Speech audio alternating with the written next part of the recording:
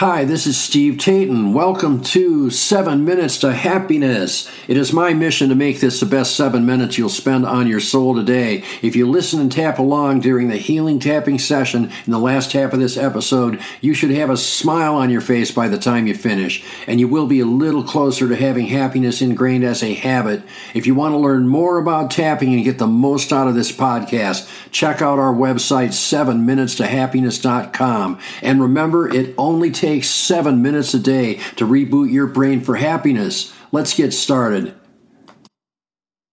Hey, it's Steve. Welcome to Season 2, Episode 41. This one's called, It Takes No More Time to See the Good Side of Life Than the Bad. Jimmy Buffett.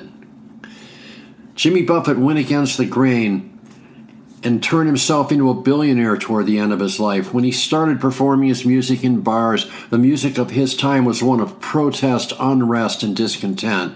He bounced around for a few years, scoring a minor hit with Come Monday, but when he wrote Margaritaville in '77, it all started for him. While most singer-songwriters of his day were tackling serious issues and pointing out injustices, Buffett developed a persona of somebody who relaxed as much as possible and never took life too seriously. His stories were lyrically rich, but from a non-judgmental eye.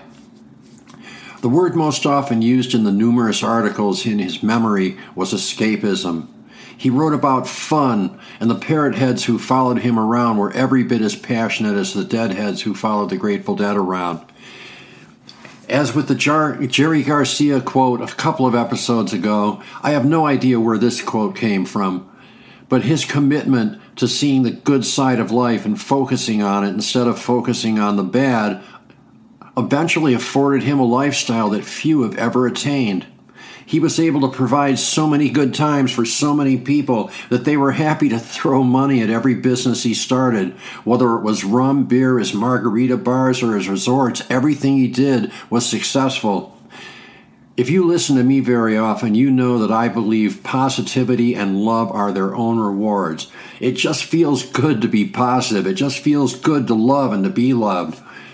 My belief is that the more love and positivity you put in your quantum field and in your subconscious mind, the more positivity will manifest in your outer life. However, it's a bit of a strange balance that almost sounds like a contradiction sometimes. If you have an agenda of using love and happiness to manifest what you want, it doesn't work. But those who become truly happy and live in an environment of love and happiness are usually able to manifest what they need and often manifest what they want. Back to that quote, it doesn't take any more effort or any more energy to focus on the good than it does to focus on the bad. It's simply a change of focus. Whatever we dwell on the most becomes our life. And since it doesn't take any more effort to focus on the good than it does on the bad, it just seems like common sense to focus on the good. I know there's one immediate objection here. If you have focused on the bad for so long that it's a habit, then you have a habit or an addiction that you have to break. Unfortunately, that does require some effort, but it is worth it in the long run. Another really cool aspect of being positive and loving and focusing on the good is that you attract a lot more fun into your life that way. You almost immediately upgrade the quality of your friendships and even your acquaintances. Like attracts like, and positive people attract positive people. Negative people think positive people are delusional. They think we have our heads in the sand. They think we live in some kind of a dream world that has nothing to do with reality because reality sucks. And from their perspective and their quantum fields, they're right, because their reality really does suck for them. That raises what I feel is a crucial question. Would you rather have a life of positivity and be around positive people, or would you rather have a life of negativity and negative people who are right when they say reality sucks? For me, this is a no-brainer. So now it is time for our healing tapping session. If you already know any version of tapping, use the tapping points you're used to using. Otherwise, tap on your breastbone in the center of your chest. You cannot go wrong here. Find the place that feels the most comfortable. Now repeat along with me or slightly after me. If you can't make that work, just listen to my words and let them flow through you as though they were your own. Start tapping now. Since I know it takes the same amount of effort to focus on the good as it does on the bad, I choose to focus on the good whenever I have a choice. I know that grief will happen sometimes, and it'll be difficult to focus on the good, but I also know that once I develop a habit of focusing on the good, I will get back to a stage of normal or baseline as soon as the grief is able to process. From this day forward, no matter what happens in my life, I deeply and fully love and accept myself. I also deeply and fully love and accept others. I now choose to see the good in every moment of every day. I now choose to see the good in every person I encounter. That does not mean I don't speak out about injustices. It just means that I choose to dwell on the good and dwell on love.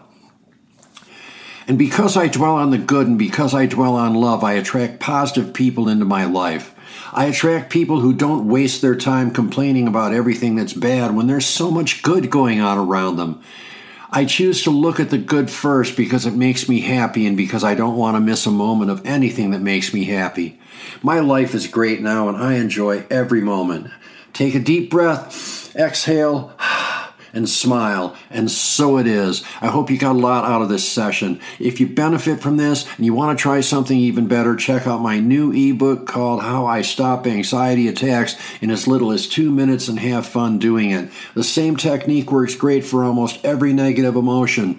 You can find the link on 7minutstohappiness.com or in the podcast description. Thanks for listening. Thanks for tapping. We will see you in the next episode. And rest in power, Mr. Buffett. Tapping on the issues we raise in this podcast can change your life. It certainly changed mine. If you want to get the most out of this podcast, visit 7minutstohappiness.com. I have paid and free resources that work with all the things we do here to teach you more tapping points you can use for our tapping sessions. Once again, that's 7minutstohappiness.com. There is a link in the podcast description. Thanks again for listening. Thanks again for tapping, and we'll see you in the next episode.